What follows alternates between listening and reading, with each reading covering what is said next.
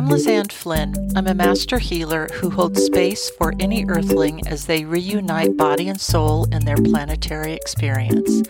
I'm a bridge for relationships between all species so that the heart bond becomes stronger, deeper, and more loving. I serve in the roles of animal communicator, medium, and medical intuitive, and I use the tools of shamanic journeying and soul retrieval to support all earthlings in their recovery from past trauma. I'm certified as a Reiki Master Teacher and as a canine massage therapist. This is the Animals I View podcast. It is to Nikola Tesla that the following quote is attributed. In a crystal, we have clear evidence of the existence of a formative life principle, and though we cannot understand the life of a crystal, it is nonetheless a living being. He also stated, if you want to find the secrets of the universe, think in terms of energy, frequency, and vibration. Which to me just has crystal written all over it, right? Energy, frequency, and vibration. You may or may not be someone like me who collects actual crystals, and you also might be someone like me who spies a particular stone or a rock out on a walk, and you pick it up with you to bring home. I think it's a good idea to ask the stone or the rock, would you like to come home with me, and to wait for the answers. Chances are good that, like animals in the wild, this rock called out to you energetically, and I'm hearing, sang a song of energy that resonated with your particular vibrational field.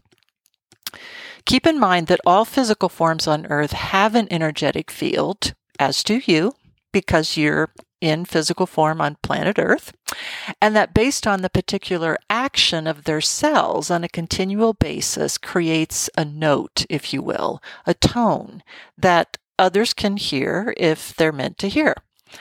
You might also feel that tone with your physical form as well.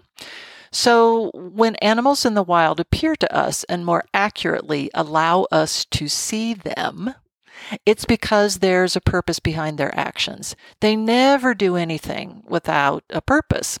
So it could be that you're wanting to see an embodiment of their form because the function of that form, for example, a reminder of your strength, such as in seeing a stag, is necessary. It could be that a message from the collective of that animal, such as owl, awaits, so that rather than hear the owl fly, you see them. And it's a message perhaps of hunting quietly that which you seek. All parts of the natural world have sentience, and crystals, rocks, and stones are no different in that regard. There are some humans, of course, who perceive that while animals may serve a use for us, rocks and stones are no more than an annoyance in some cases, and in other cases, of use for building things that we can in turn use, without much thought to the life of that stone or pebble or that boulder or that mountain. And maybe we even pity them for not being able to move at all, or so we perceive. Because after all, for us, it's all about the moving, the actions, the freedom that we have to move in any way that we want. And poor old mountain and stones and rocks that make up the very essence of that mountain, they don't move. They don't get to go anywhere. They just sit there. And maybe even then we think, well, what do they contribute after all? How is my life better because of rocks and stones? And I'm hearing from rock and stone and even wee pebble, which as you might imagine has a bit of a softer voice than boulder does, together all in a chorus singing, we hold the space together that you inhabit with every part of your life. We fit together like puzzle pieces, and should even one stone be taken out of place, what do you think happens to that structure? They're showing me the Sacsayhuaman site in Peru, near the outskirts of the city of Cusco, Cusco, whose megalithic architectonic complexes are from the Incan society, and whose name, translated in a certain way, may mean marbled falcon. When the Spanish first came upon these structures, they couldn't figure out how their perception of such a heathen peoples could have possibly constructed something so fantastic. And modern scientists marvel at how not even a piece of paper can fit between the stones that are laid on top of each other. Pebble speaks up again, and it's almost in a kind of who's your daddy now way. And I think the point is well taken. We don't think of rock and stone and pebble being able to be used in their raw form to construct something so stable and solid without being blasted apart in the way that we might do now. Certainly, I think the initial rocks and boulders were fitted together, again, much like puzzle pieces. And if you haven't seen the picture yet, I encourage you to use the link in the podcast notes. For me, it's a bit of a visual ASMR to see the myriad sizes of the pieces and how they fit together without all being the same size. It called for a perspective of what do we have that will work and how can we make it work together with everything else we have. So it sounds like a collective awareness of natural resources that, of course, is sadly lacking in our modern human-centric perspective. It was interesting to note that while I was writing the script for this podcast and hearing the songs of energy coming from rock or stone, that I also Googled, do mountains move? So that I could answer the question that I posed of, do mountains move? And what purpose do they serve? Imagine my surprise when the non-coincidental article about mountains swaying to the seismic song of the earth, I kid you not, should come up. I just love it when the universe aligns information for me. It is just so dang fun. It just tickles me. It makes me laugh. I just love it. The subtitle of the article states, "The Matterhorn is in constant motion, gently swaying back and forth about once every 2 seconds." The Matterhorn, that great big huge monolithic, megalithic mountain. So very often we take things like gravity and everything else staying in what we think is its rightful place without really looking at how everything on this planet works in unison with all of its parts to keep everything held together. And that everything/everyone is moving even the smallest amount in every single moment of every single day. It's a wonder that maybe absent an earthquake, the rocks and stones under our feet that are affected by their own movement of the Earth's tectonic plates don't move in an equal amount so that absent naughty cats, glasses filled with all kinds of liquid don't go flying off the table, along with the cats themselves, ourselves off of our chairs and sofas at home and out of our cars. Again, a whole lot of shaking going on. TBT to Jerry Lee Lewis. Go ahead and look him up if you're not familiar. There's actually a recording of the continuous ambient vibration data on the link that's in the podcast notes. Be sure and click on the link to listen to the recording. It's really cool, and it's sped up to 80 times of what it actually is because it's at such a low vibration, humans wouldn't hear it otherwise. Quoting again from the article itself. "It's kind of a true song of the mountains," said Jeffrey Moore, a geologist at the University of Utah and senior author of the study. He goes on, "It's just humming with this energy, and it's very low frequency. We can't feel it, we can't hear it. It's a tone of the earth." A tone, a note of the earth that's echoed by the rocks and the stones that call to you on your hike and like the crystals that call to you in a similar manner. Not surprisingly, researchers found that the summit, the very top of the Matterhorn, moved in a way that was 14 times stronger than at the base of the mountain, which makes sense, right? Because the less land mass the energy moves through it as it remains constant, the less resistance there's going to be to that movement. So it's a balance and partnership of duality, right? Even in a mountain. So that when the base remains stable enough to hold the land mass in place, the more it partners with the energy to give it an outlet at the top. Because mountains are usually shaped like a triangle, which is a very solid shape for the transmission of energy, as it turns out, on this planet. By the same token, I think humans perceive the crystals on our planet of being of use to us, mostly when we're building our own megalith of energy, with megalith being defined as both a large stone singularly and is also used when describing stones used together to build a large monument, like the one down in Peru. We may initially be attracted to the color of the crystal or their individual shine and want to use them as part of our decor, but that might not be in the crystal's highest and best good, for instance, nor ours, to group them together by color simply because we think it looks pretty. It's important that they play well with each other, and not because all the white crystals and the blue crystals and the yellow crystals grouped together is pleasing to the eye. I once had the opportunity to check in with the client's crystals who were grouped in this manner, and there were a fair number of them. It was interesting to note that this client had also had a fair number of these crystals crack upon being placed next to a similarly colored stone. My interpretation is that that's the crystal speaking up loud and clear and choosing to self-destruct in a way rather than stay in its own original form. There was a definite discordant sound among these crystals with the same color because their true essence, their energy, wasn't being honored. So I encouraged the client to cleanse the crystals, first of all, in either sunlight or moonlight, and then to use a pendulum to see which ones wanted to be neighborly with the other ones.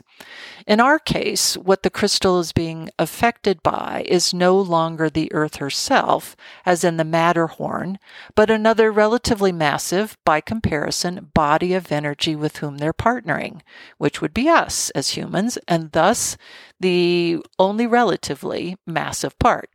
So that we might think we have crystals that can work well together both for our purpose and the purpose of fitting together with each other, as they once did for the ancient Incas, and yet we might be forgetting the us part, because we're relying on what someone else has told us usually are the quote, energetic properties of the crystal in question without trying them on for size first, which would be like buying the latest fad in a type of clothing like low-rise pants, only to find out that our particular body type is not well suited for low-rise pants. It won't be until you hold that crystal skin to skin with your body will you discover whether this is a relationship worth pursuing, and the exact same for the crystal. They live to serve. We might not think of them as having the ability to be out of resonance with our own particular energetic vibration because, well, amethyst is good for everybody, right? After all, who doesn't need a good crown chakra lifting these days? I'll give you a for instance. Someone who has great difficulty staying in their body, that's who. Perhaps in their case, black tourmaline or hematite or lava rock might do much more good because while the human would say, gosh, I've just got to get away from all these contrast energies and wounds of the past, so I'll just use amethyst from now on. That defeats the whole purpose of working in partnership with these first three crystals, or say smoky quartz or snowflake obsidian, so that the groundedness and the security will be provided while the inner balance is being restored. Here's a story about that. Working with a client, sharing Reiki, this particular individual brought their amethyst mala with them, and kind of on a whim, I said, why don't you hang on to the amethyst mala and we'll just see whether a little bit of Reiki energy might do a mala good. And as a matter of fact, it most certainly did. It was a very, and not yet repeated, first for me. A little sprite, a little deva, D-E-V-A, a little energy being associated with this amethyst mala, detached itself from the mala, and it took a slightly dragon, half fairy type of form. It looked at me and it shook off of its body what looked to be flakes of some sort of dark matter, and my interpretation at the time, and certainly now, is flakes of contrast. In other words, this individual was using their amethyst to work specifically with lightening of the crown chakra, but not understanding that they were also likely putting too much pressure on this amethyst mala to do everything for them, to take care of everything else for them. Again, kind of buying into the story that amethyst is good for everybody. At the end of this Reiki session, we had a conversation about what I had seen, and this individual then said, I think I'm going to put the amethyst mala up for a while, give it a little bit of a rest, and we talked a little bit about what other crystals might be in their highest and best good, and in the crystal's highest and best good to use. And like this individual, my client, we choose a particular crystal because we think they have, quote, automatic powers. And crystals themselves would say in a relatively high note or tone. We recognize the purpose we serve on the planet, and it's clear that you would do well to look a little closer at all of us. What's good for one may not be beneficial for another, and just as we hear and partner with your energetic song well, we can only be a partner. It's up to you to choose. I might add a caveat to this last one because who among us hasn't happened upon a crystal accidentally left at the end of our individual townhome's sidewalk entrance, true story, and perhaps might have had a crystal gifted by someone to us. Crystal carries with it their own innate energy and at the same time may also carry along with it the intention of the gifter, so that the gifter might have an intention of playing nice and being loving, and yet they might also have underneath the intention of laying claim to you, since a gift of energy also carries with it that intentional energy as well. Is it possible to clear the intentional energy? Yes. Although I would have to say it's my personal preference to choose my own crystals so that I know exactly how my body is responding to the energy of that crystal, or to accept those gifts of crystals from those near and dear to my heart, whose energy I know very well.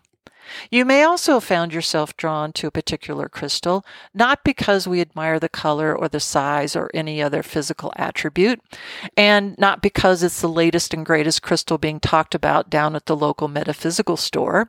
Rather, like the rock or the stone on the pebble on your hike, it's the melody that we hear, a song that when we hold that crystal is just as crystal clear as it could be, pun intended. The bottom line is that it's not until we hear or feel the individual song of the crystal itself that we understand the importance of our relationship with it or how to even go about forming a relationship with it. Maybe we do think, well, it's just another rock or stone from the earth, and I already know what energy it has because others have already told me what energy it has. What difference does it make how my body hears that song, or even if my body needs to hear that song? In other words, when is a clear quartz crystal not in our highest and best good? Aren't they always used for clearing stuck energy out of places and helping me see more clearly the energy that's around me, and of enhancing my mental clarity and providing me with more emotional stability? Not always, and even for a vanilla, if I may say so, crystal such as clear quartz. There may be times when it's the emotional aspect of you that needs more support, so that a crystal resonating with the lower chakra, such as citrine, carnelian, or red jasper, might be used. What if I'm struggling with a recent breakup and all I want to do is grab my nearest rose quartz so that I can sob and grieve over the situation? I would encourage you to ask during a journey or meditation, which crystals would serve my highest and best good at this point in time? When I ask that question, it feels like rose quartz fades a bit into the background and selenite and turquoise come into the picture. Not what you might imagine, right? Selenite would help you rise above and see from a soul path the purpose of this relationship, and turquoise connects heaven and earth, provides security, and brings tranquility to enhance wisdom. Remember, as a living being, the energetic fields of crystals are just as the animals are. Form follows function. You can also use your favorite book on crystals and be guided by the same question. What is the crystal that is in my highest and best good at this point in time? When you're holding the crystal, take just a few minutes. Breathe with that crystal. Ask yourself, what physical sensation is my body feeling when I hold this crystal? For instance, when I hold Moldavite, it feels like the top of my head is literally going to blow off. When I hold citrine, I get a really nauseous feeling in my solar plexus, and not of the good kind. And so you would say, what feels good to my body is going to be the crystal that wants to work with me. And so in this way, like with the selenite and the turquoise, you can let the universe and the crystals surprise you. It's all what you put into the relationship with the crystal that enhances their natural abilities, as they'll bring everything they have to the table. At least that's how crystals see it. Thanks for listening today. Leave a review and be sure to subscribe to this podcast. I offer all new clients a free 15-minute consultation. To schedule online, go to lizanneflynn.com. Come find me on social media, Facebook, Twitterverse, Instagram, and LinkedIn. I encourage you to sign up for my quarterly newsletter on my website, where I also post notices for upcoming events, the starting date of courses in the Animal's Eye View Academy, and online psychic fairs. The episodes of this podcast are available on my YouTube channel, complete with subtitles. You'll find that link in my podcast footer, and be sure to subscribe. Tune in 2 weeks' time, where the message from our next animal ambassador awaits. This one is from Kestrel, and the message has to do with speed. I can't wait. In the coming weeks, we'll be talking about angels, and we'll also hear from the animals about AI and the slippery slope they perceive that to be for us. Keep listening, y'all. This has been the Animal's Eye View podcast. I'll see you next time.